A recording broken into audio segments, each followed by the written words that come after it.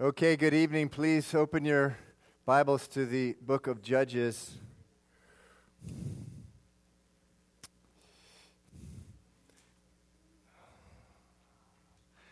The book of Judges.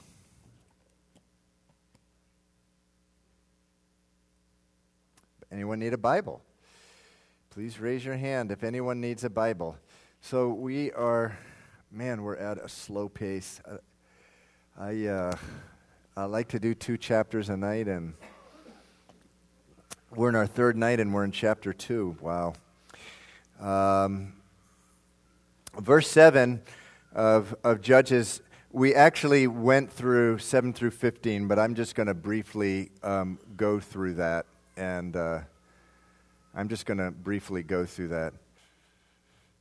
So let's pray before we begin. Lord, we thank you that we can go chapter by chapter through your word. And I just, Lord, get this distinct sense that Tuesday night is just going to be strengthening our church body. It's going to be adding iron to our souls, Lord, and in a very, very wonderful way, Lord. We want to be prepared for every good work. We want to adorn our lives, adorn our church, adorn our communities with good works, as Titus chapter 2 says. Your word says in Ephesians chapter 2 verse 10 that you have prepared good works for us, prepared beforehand, before that we were even born, before the world was even made, the mystery. You have prepared good works for us. And Lord, those we believe with all our heart. In order for us to walk in the good works that you've prepared for us, we need your word. We need iron in our soul. We're fragile, we're weak without your word, and I just pray we're built up in it this evening. In Jesus' name, amen. So Judges chapter 2, the Israelites have been delivered from the land of Egypt, slavery, 40 years in the wilderness. Joshua, the book immediately preceding this, led them through the Jordan River, in which the Jordan River did the same thing that the Red Sea did. God parted it, and there was a wall of water on the right and left, and they walked through on dry ground. They went through in a period of 7 years. They took over the whole area that we know today as Israel, and then at the end of the book of Joshua, which is really a book which is just filled with hope and optimism, and it's just such a great testimony because the people were obedient, and you see there in the book of Joshua the fruit of obedience. It's just a wonderful thing.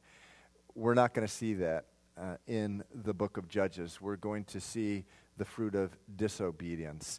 And so very briefly, in verse 7 of chapter 2, we read this last week. It says, the people served the Lord all the days of Joshua and all the days of the elders who outlived Joshua, who had seen all the great works of the Lord which he had done for Israel. And then it says in verse 10, when all that generation had been gathered to their fathers, that is the generation of Joshua, another generation arose after them who did not know the Lord, nor the work which he had done for Israel. And that word know, K-N-O-W, the Hebrew word yada, they didn't know the word in the sense that they didn't have a relationship with him. Genesis 4, verse 1. Adam knew Eve and Cain was born. Same word here, the word know. They didn't know the Lord, nor the work which he had done. They knew about it. They didn't know it. It hadn't sunk in. Their lives were unaffected by it. They were just so many stories. That's what happened. And then it says, so they didn't know the Lord nor the work which they had done. Verse 11, and the Israel did evil in the sight of the Lord and served the Baals. They forsook the Lord, the God of their fathers. And then in verse 14 says, and the anger of the Lord was hot against Israel. He delivered them into the hand of plunderers. You know what a plunderer is? Someone who comes and just takes everything from your life the deposits which had been deposited from the Lord and just steals it away. Verse 15, wherever they went out, the hand of the Lord was against them. That so describes the life of a backslidden Christian. And I don't know if you were ever in a place like this. I certainly was. Just for the first about year and a half I was a Christian.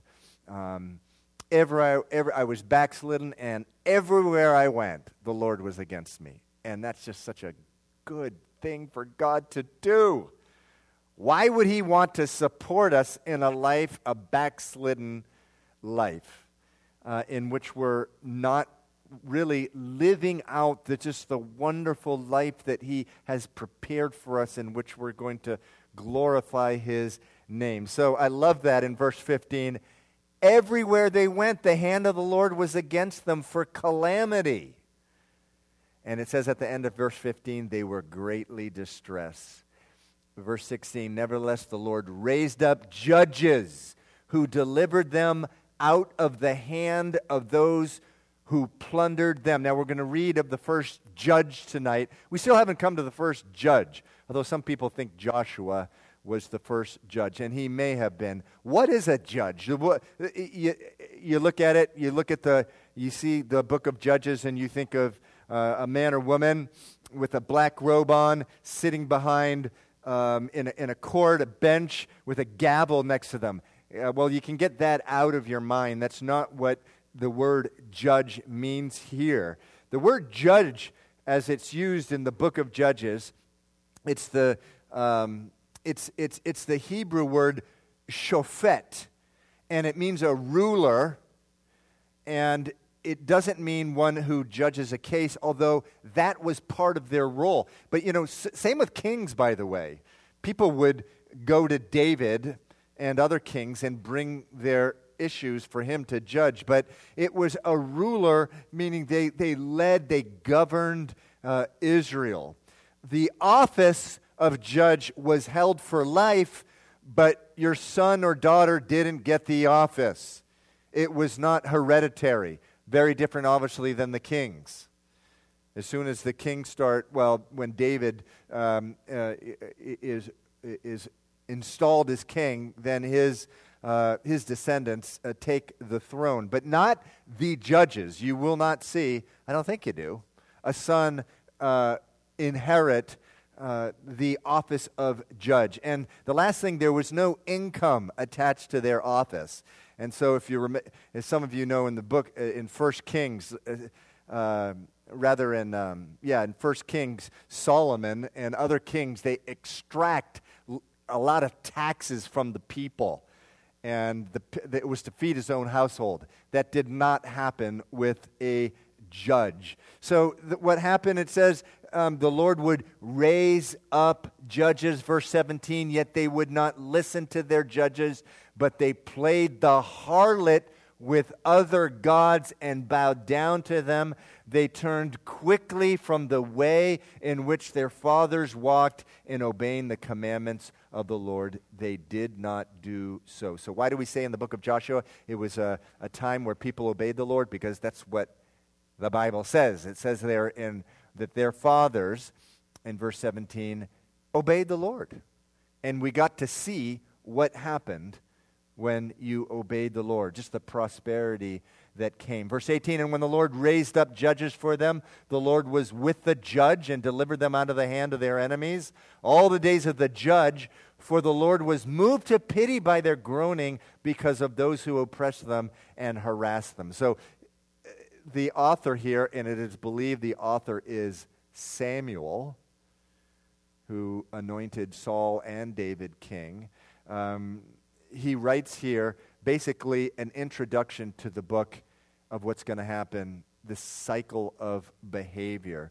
Verse 19, and it came to pass when the judge was dead that they reverted and behaved more corruptly than their fathers by following other gods to serve them and bow down to them. They did not cease from their own doings nor from their stubborn way. So as soon as the judge died, the ruler died, the people went right back to their former behavior. Verse 20, then the anger of the Lord was was hot against Israel, and he said, because this nation has transgressed my covenant, which I commanded their fathers, and has not heeded my voice, I also will no longer drive out before them any of the nations which Joshua left when he died, so that through them I may test Israel, whether they will keep the ways of the Lord, to walk in them as their fathers kept them, or not.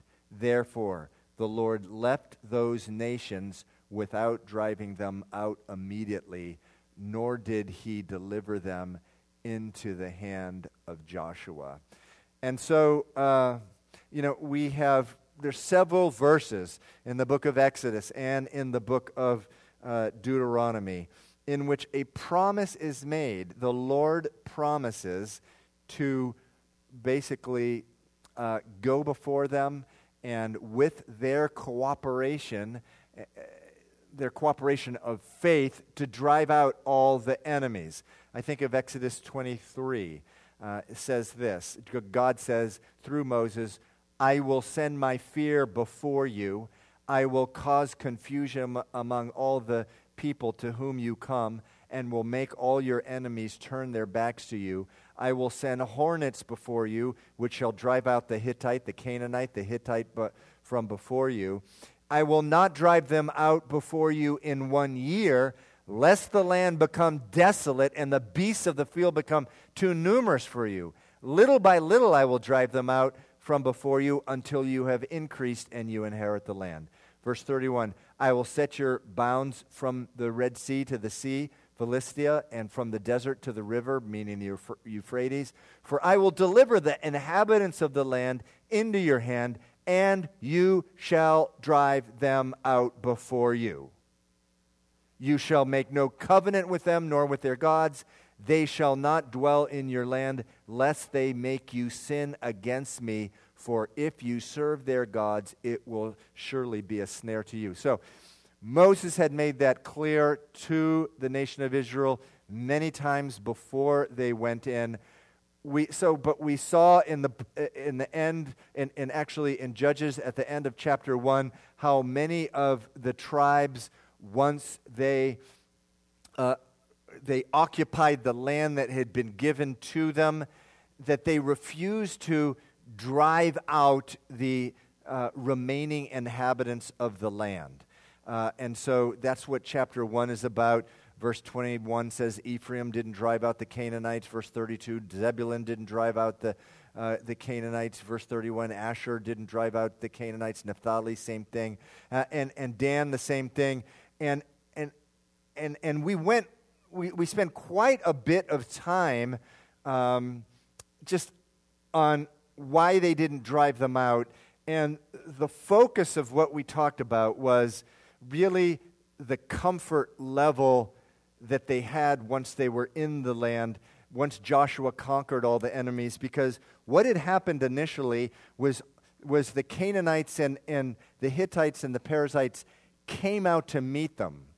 And over a period of 7 years, the occupants of the land came out to meet them. And every single time they defeated them. But after 7 years, it says there was a time of rest. However, even in their time of rest, each of the tribes had this land where somewhere in the land, the people were still living, practicing their pagan rituals, ritual prostitution, ritual sacrifice, but they were left to themselves, and they didn't go after them and drive them out. And so we talked, in some cases, they just said, you can stay here, but you're going to have to pay us taxes. And so we talked a lot about how that was just disobedience to the Lord. They just were comfortable with what they had already possessed. In Deuteronomy, we learned that when they came into possess the land, they possessed vineyards they didn't plant. They took over wells they didn't dig. They took over houses that they didn't build. And they liked that. And the thought of getting out of that house and continuing the battle, they didn't want to do. They disobeyed. But here in chapter 3, verse 1, and you see it there at the end of chapter 2, the Lord had a purpose as well in allowing certain enemies to stay. It says in chapter 3, verse 1, "Now these are the nations which the Lord left, that he might test Israel by them, that is, all who had known any of the wars in Canaan. This was so that the generations of the children of Israel might be taught to know war, at least those who had not formerly known it. Namely, 5 lords of the Philistines, the Canaanites, the Sidonians, the Hivites, who dwell in Mount Lebanon, from Mount Baal Hermon to the entrance of Hamath." Verse 4, "And they were left that God might test Israel by them, to know whether they would obey the commandments of the Lord, which he had commanded their fathers by the hand of Moses." And so, here, if you're reading this carefully, I'm hoping you're a little confused. I'm really hoping you're a little confused. Because on the one hand, it's clear from the book of Joshua and the first 2 chapters of Judges that they disobeyed the Lord by not continuing the conquest. They disobeyed him. It was disobedience. By the same token, at the beginning of chapter 3, it says there, God left the nations, that he may test Israel by them, that is, to see if they would obey him. So here you have a theme that's from Genesis to Revelation. On the one hand, you have man's free will. You have man's free will. We have a choice of whether or not to obey God. But then on the other hand, you see the sovereignty of God, who, it says, what I see in the first 2 verses of chapter 3 is he allowed it to happen. He deliberately allowed those nations to stay. Those nations which still practice those pagan rituals for the purpose of testing their heart, because he wanted to know what was really in their heart. And here's the deal. You can't reconcile those 2 truths. At least that's what we teach at Calvary Chapel. There are many churches out there that try to reconcile them. But we believe at Calvary Chapel that you cannot reconcile the free will of man and the sovereignty of God. It's just impossible. Somehow, they're both true. Somehow, the Lord told them that they should go into the land and that they should remove all the enemies, because if the enemies stayed, it was going to draw them into sin. He gave them the power to do it, and they disobeyed. It was their own act of free will. But yet, at the same time, God deliberately allowed the enemies to stay. And so, for 2,000 years, people have tried to say that, oh, I have the solution to this. They don't. It can only be reconciled in the mind of God. It can only be reconciled in the mind of God. And you know, the Lord does the same thing. You know, he does the same thing. He does the same thing with us. You know, we get saved, and as strange as it may seem, he'll actually allow us to continue to fall into sin, because he knows that if we don't, our pride is going to take over. I remember the first time in my life that I knew very well a Christian who had come out of the homosexual lifestyle. And we got to know him very, very well. Our church in Miami was probably about 20 to 30% of people either coming out of the homosexual lifestyle. And I got to know him real well, and this guy actually had been, it was such a confirmation that we were supposed to wind up in the church that we were in, Calvary Chapel of Miami Beach, because I remember a time when I was in Atlanta. The first 5 years of my Christian life, living with Stephanie, was in Atlanta. And Stephanie one day told me she was watching the Donahue Show. Anyone remember that? The Donahue Show, Phil Donahue? And they had practicing homosexuals and former homosexuals there. And one of the guys was like, yeah, I'm out of the lifestyle, and I believe God. I believe God has a better plan for me. And then the practicing homosexual kept on saying to the guy, you'll be back. Believe me, you will be back. I mean, it's really quite wicked what this guy was doing. And so a few years go by, and this guy, Tony, we were having lunch in Miami, and he's just telling me his testimony. He says, and then one time I actually got invited to the Donahue Show. Oh, really? What happened? Oh, yeah, I was on it. I was just giving my testimony about coming out of the homosexual lifestyle, and there was another guy on there, and he kept on saying, you'll be back. You'll be back. I'm like, I can't believe this, Lord. This is unbelievable. It's just this one of those wonderful confirmations you're supposed to be exactly where God has you. But about a year after that, he fell back into the homosexual lifestyle. And I was a younger Christian at the time, and it was such a shock to me. It was so unbelievable. This guy was the type of guy where he was a very good speaker. He could get up in front of people, and really, really, his testimony was so unbelievably powerful. And at the time, I just didn't realize it. But I remember talking about it with Pastor Robert, and said, yeah, I knew it had to happen. And what he was referring to is there was still a root of pride in him, in order for him to be usable. Now, he's walking with the Lord today. In fact, he was just at a Calvary Chapel conference a couple years ago, and spoke there. But he's doing good today, but he had to fall. Now, again, same as the book of Judges here, God gave him all the tools necessary to stay out of it forever, and it was his own, with his 2 Peter chapter 1 says God has given everything that we need for life and godliness. And he didn't have to choose to go back into homosexuality. But somehow God let it happen. And so this is the same thing. It says that God allowed the enemies to stay to see what was in their own heart. You see, Tony still had a root of pride. He'd be the first to say. He still had a root of pride in his heart. And it needed to be dealt with. I love the verse here in verse 2. It says that he left enemies in the land so that the generations of the children of Israel might be taught to know war. Now, what in the world is that about? Well, what that is, what that's really talking about there supremely is he wanted the next generation to know what it was like to just depend upon the Lord, to really be in the trenches. And man, if God doesn't come through, I'm cooked.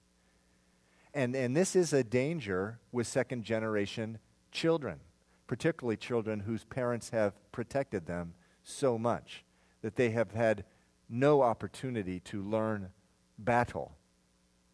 And one of Stephanie and my our verse that we use, kind of our banner verse for parenting, is Psalm 144, verse 1. It says, "Blessed be the Lord my rock, who trains my hands for war and my fingers for battle." Parents, your responsibility supremely is not to protect your kids from sin. It's to train them for battle. That's your responsibility supremely. And go ahead, protect them their whole life from every conceivable thing, and you'll see, you'll be remembering one day me talking in warning you. You got to train them for battle, and I don't know exactly how that happens for every family, but somehow you got to let the world in a little to inoculate them over time, whether it's in a little league or whatever.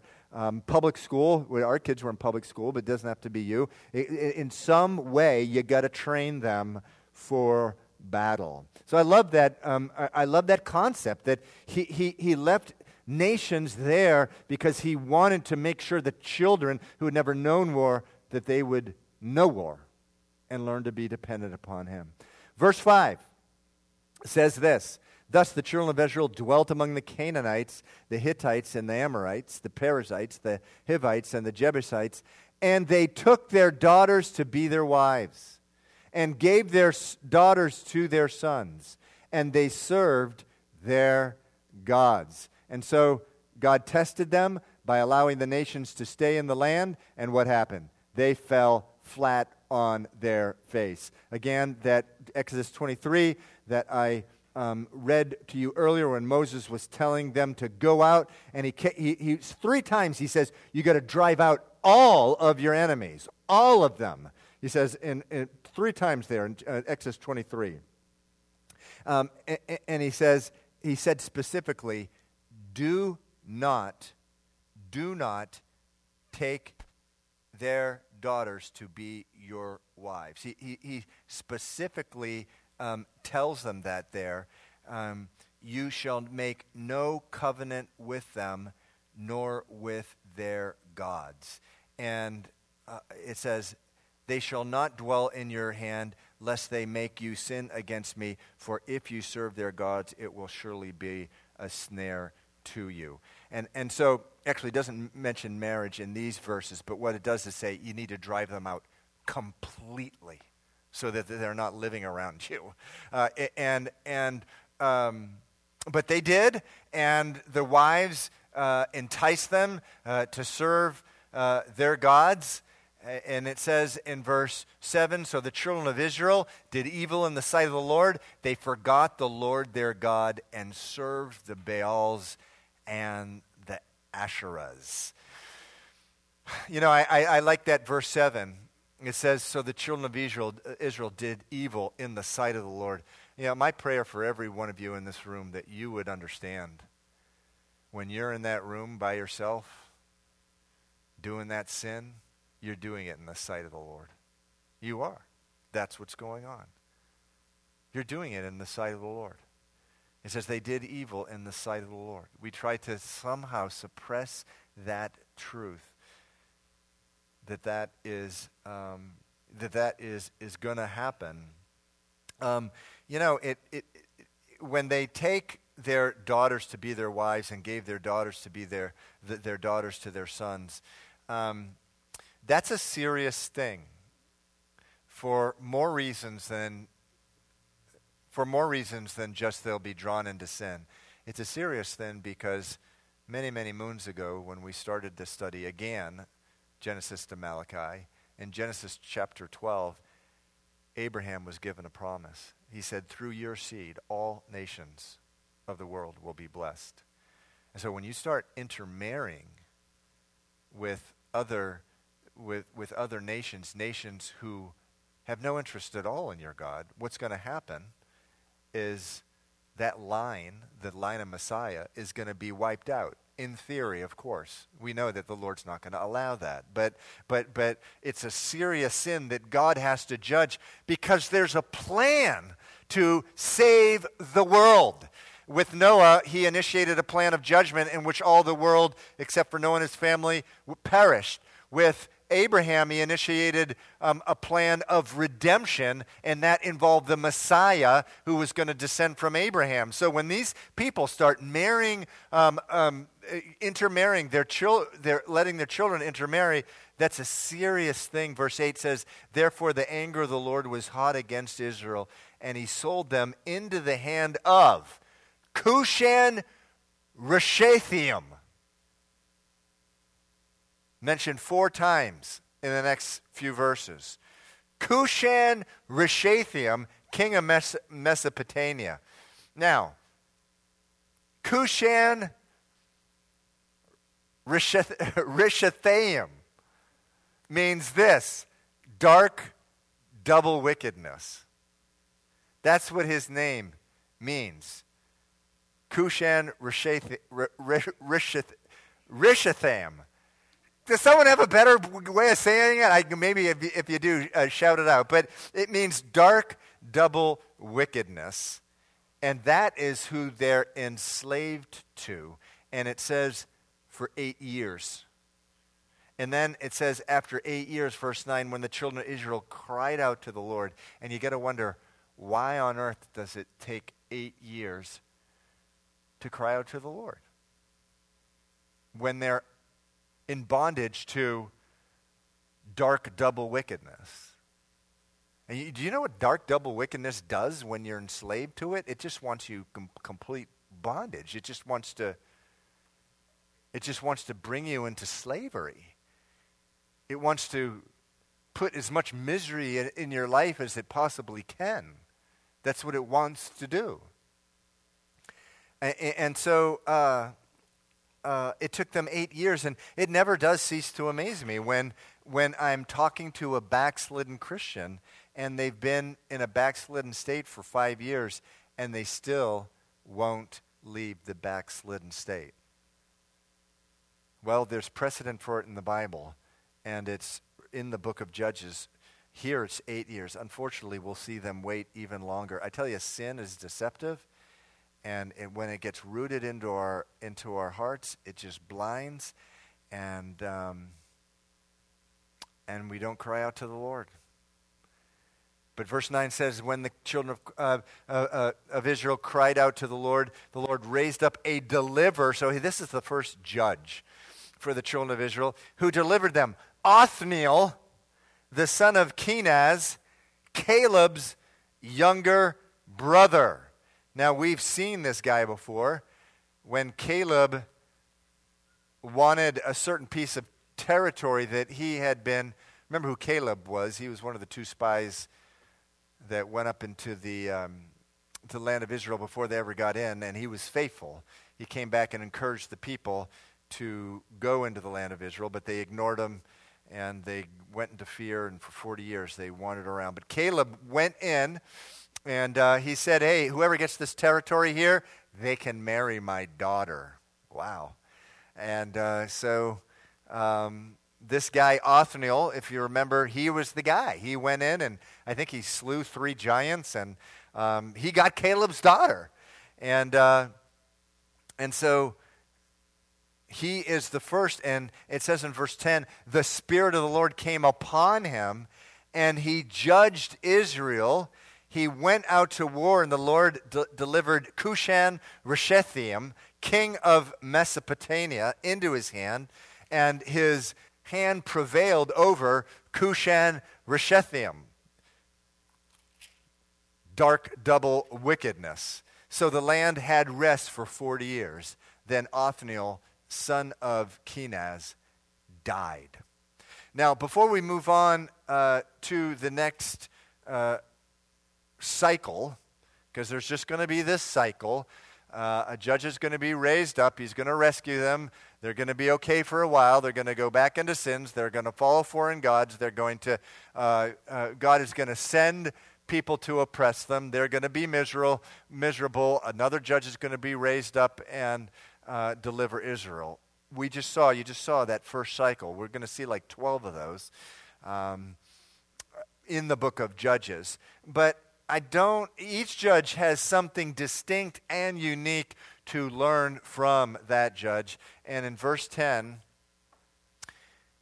I just want to call your attention to the beginning of the verse. It says, the Spirit of the Lord came upon him. The Spirit of the Lord came upon him. And I don't know that it's possible to overemphasize the need for the ministry of the Holy Spirit in the city of Boston. Why? Because we have wicked double darkness all around us. Boston left historical Christianity 150 years before the rest of the country. In 1801, I'm sorry if you guys, for you who've been with us for a while, you've heard me say this 100 times, but Harvard University, which started off as a college to train pastors, in 1801, they came out officially declaring that there was no such thing as the Trinity and Jesus was not God. That's Harvard. It's like the pillar of the city. Dark double darkness we're surrounded by, and it's a shame when you're around pastors or Christians or wherever, and they act as if God's not bigger than that. Like, oh, we're just going to be this groveling people and this type of thing. And I've been there too, speak to my own heart. But right here, it says, the Spirit of the Lord came upon him, and his hand prevailed over dark double wickedness. Cushan Rishathaim. Notice how it says, it uses the preposition upon. The Spirit of the Lord came upon him. Now, I just want to back up and pause because this is such an important subject. The whole subject of the ministry of the Holy Spirit is so unbelievably important to us, to you.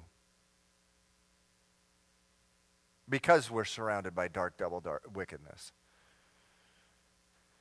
And it takes on a completely new, there's like a complete new chapter, and actually, better put, the new covenant is called a better covenant in the book of Hebrews for a number of reasons, but probably, perhaps most of which is we have the Holy Spirit living inside of us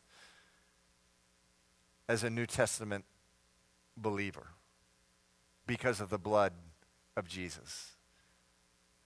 And in the Old Testament, rarely do you see any reference to the Holy Spirit inside of anybody. I think one time it says it about David. It says it of John the Baptist. He was an Old Testament prophet, even though he's in the New Testament. He was an Old Testament prophet. It does say, I believe, that the Holy Spirit was in him, but rarely does it say it.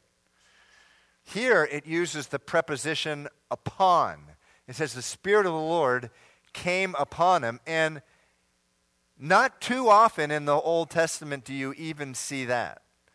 The Spirit of the Spirit of God coming upon someone. Rarely do you ever really see it. You do see it with Moses, that the Spirit of the Lord came upon him.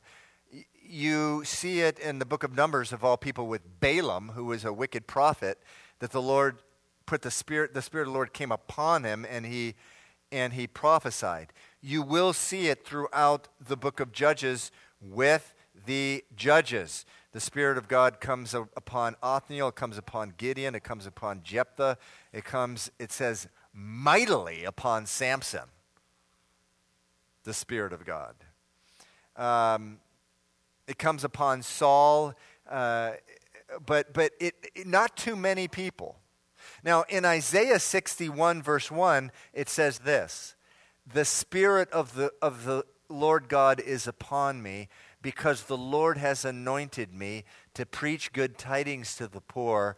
He has sent me to heal the brokenhearted, to proclaim liberty to the captives, and open the opening of the prison to those who are bound. And who is that speaking of?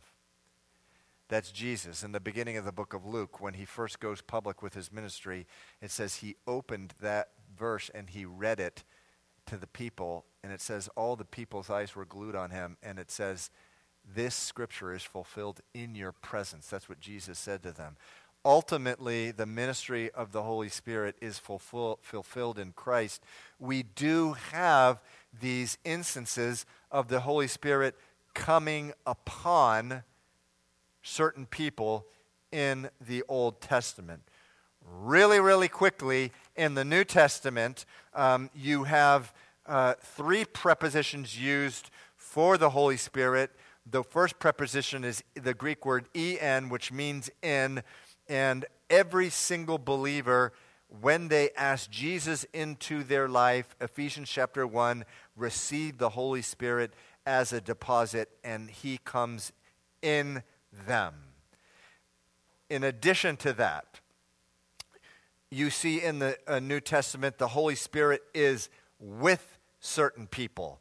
In John 14:17, Jesus said to the disciples, "The Spirit of truth, who the world cannot receive, because it neither sees him or knows him, but you know him, for he dwells with you, and he will be in you." So he is with you before you're even a Christian. And that is why so many times before you're a Christian, you see the hand of God in your life. It's because before you were a Christian, just like it says in John 14, the Spirit of God started dealing with you. But then, in Acts chapter 1, verse 8, Jesus says, "Wait in Jerusalem, and you will receive power when the Holy Spirit comes upon you." And that is referred to a promise. It's referred to a promise in Acts chapter 1. And the reason I'm making such a big deal of this is that few times is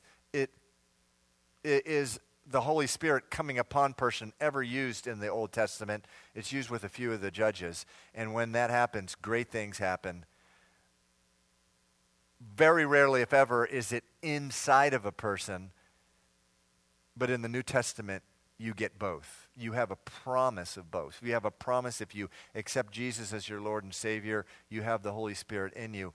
But then you also have the promise, if you are interested, if you seek after it and ask the Lord, that the Holy Spirit will come upon you.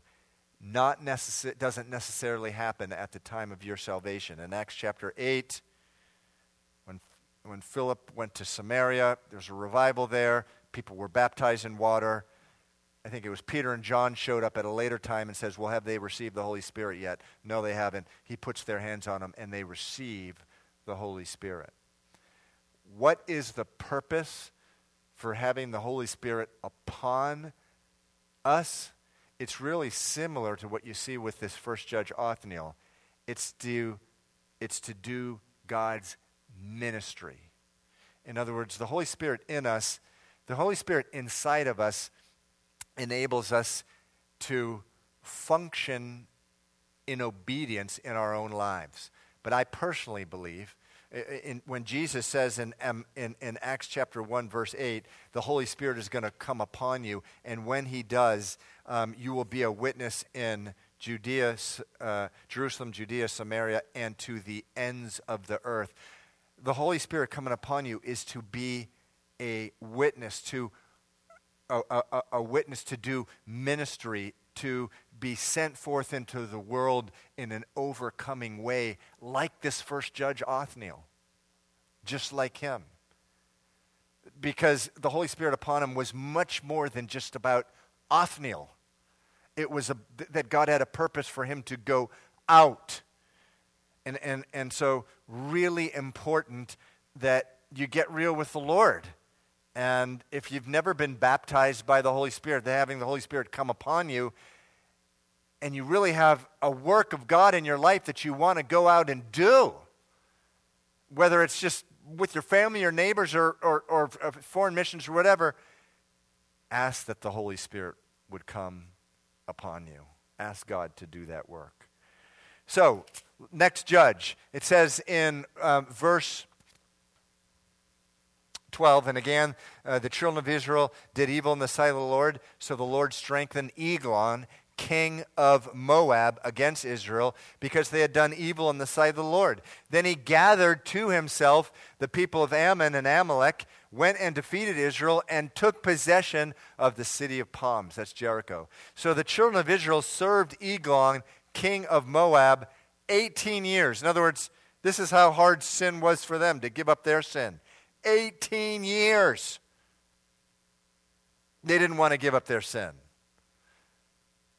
But then finally in verse 15, "But when the children of Israel cried out to the Lord raised up a deliverer from them, Ehud, the son of Gera, the Benjamite, a left-handed man." It's not fair. But some guys and women are left-handed.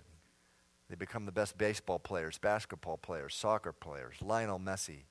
By him, the children of Israel sent tribute to Eglon, king of Moab. Now, Ehud made himself a dagger.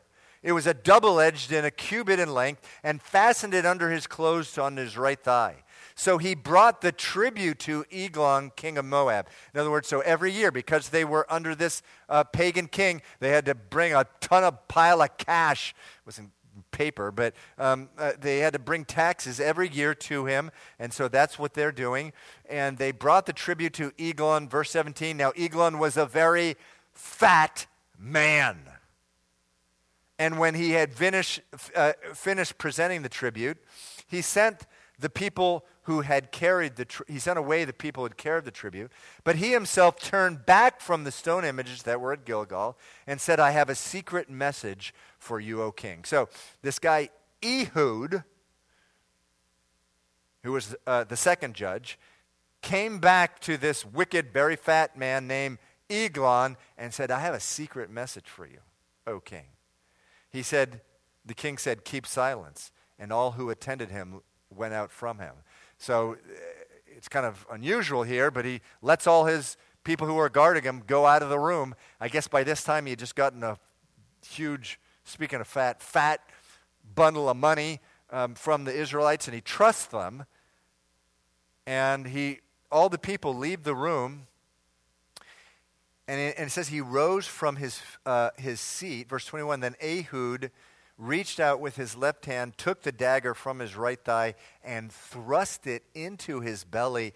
Then one of the most descriptive verses in the Bible, verse 22, even the hilt, meaning the handle, went in after the blade, and the fat closed over the blade, for he did not draw the dagger out of the belly, and his entrails came out. That word entrails is an example of modern translators being uncomfortable with the actual word, which means poop. You can do the word search yourself. The King James says dirt. It's the same word, set of words for offal. Some of you know the King James word for offal. His poop came out. How about that, Jordan? His poop came out. Verse 23, then Ehud went out through the porch and shut the doors of the upper room behind him, locked them. When he had gone out, Eglon's servants came to look, and to their surprise, the doors of the upper room were locked. So they said, he is probably attending to his needs in the cool chamber. Meaning they thought he was going to the bathroom. Verse 25, so they waited till they were embarrassed, and still he had not opened the door to the room. Therefore they took the key and opened them, and there was their master fallen dead on the floor. But Ehud had escaped while they delayed, and passed beyond the stone images and escaped to Seirah. And it happened when he arrived that he blew the trumpet in the mountains of Ephraim. The children of Israel went down with him from the mountains, and he led them, and he said to them, follow me, for the Lord has delivered your enemies, the Moabites, into your hand. Why did he say that? It's because the Spirit of the Lord was upon him. Because he had no basis for saying that. He had no basis to say such a thing. They had been in their tribute for 18 years. They were impoverished. But this is what happens when the Spirit of the Lord falls upon a man or a woman. They're filled with courage. And he said, follow me, for the Lord has delivered your enemies, the Moabites, into your hand. So they went down after him, seized the fords of the Jordan leading to the Moab, and didn't allow anyone to cross. At that time, they killed about 10,000 men of Moab, all stout men of valor. Not a man escaped. So Moab was subdued that day under the hand of Israel, and the land had rest for 80 years. That's the longest period of time of rest in the book of Judges. 80 years, because it's going to get worse and worse and worse, as cycles of rebellion always do. I have noticed this over the years. When God forbid that it happened to anyone in this room, but when I see a person backslide for a few years, repent, backslide for a few more years, repent. It always gets worse. Where Jesus says you cast a devil out of someone, it's empty, 7 come back. It's that kind of thing.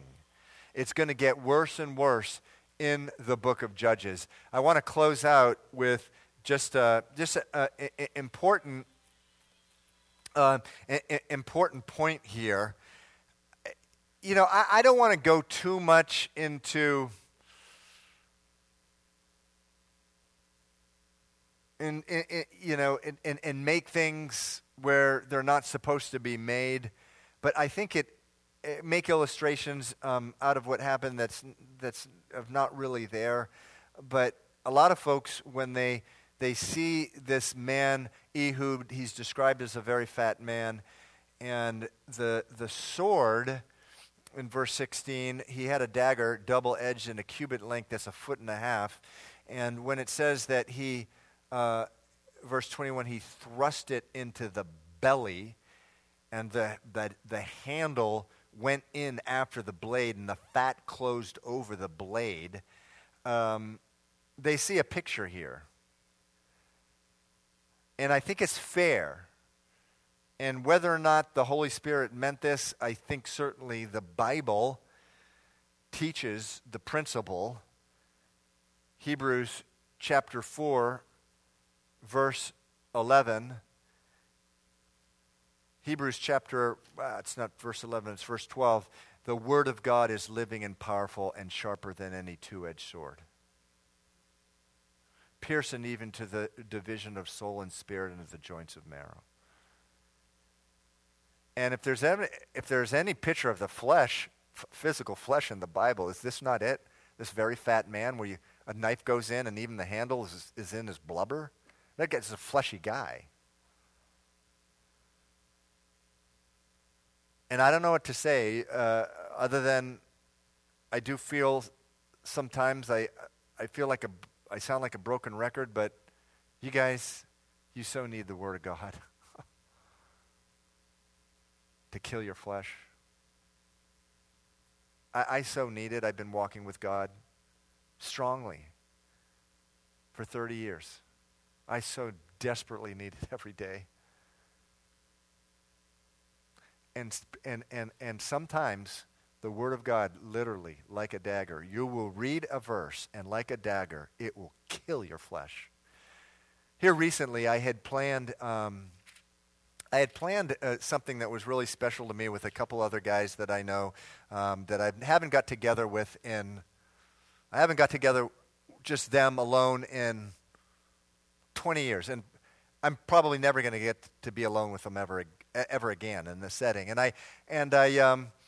So we planned this thing, and I was really excited about it. And then just out of the blue, I get an email that one of the guys invited someone else to this 1 or 2 day gathering that we were going to be in for a few days. And I actually don't know the person real well.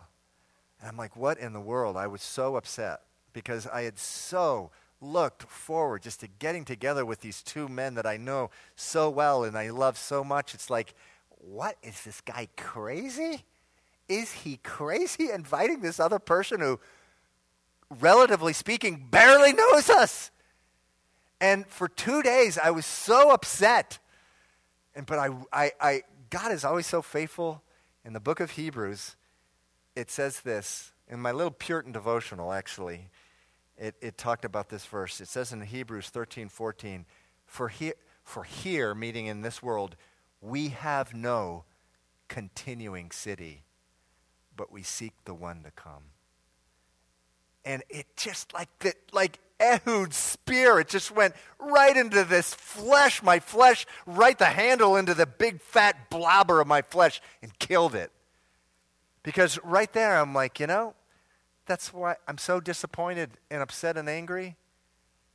And it's because I'm wanting a continuing city in this world, meaning I'm wanting just to go from great thing that I planned, to great thing that I planned, to great thing I want the world to be my joy. but that the word of God is so clear. It says in Hebrews 13:14, "For here we have no continuing city." And it just killed the thing. It killed the flesh. And I'm fine with it now. And I never shared, by the way, I never shared that I was upset with the other two guys. Never shared it. Why? And so the Word of God does this. And we need the Word of God as much as ever before. So we're gonna stop there. There's one more verse.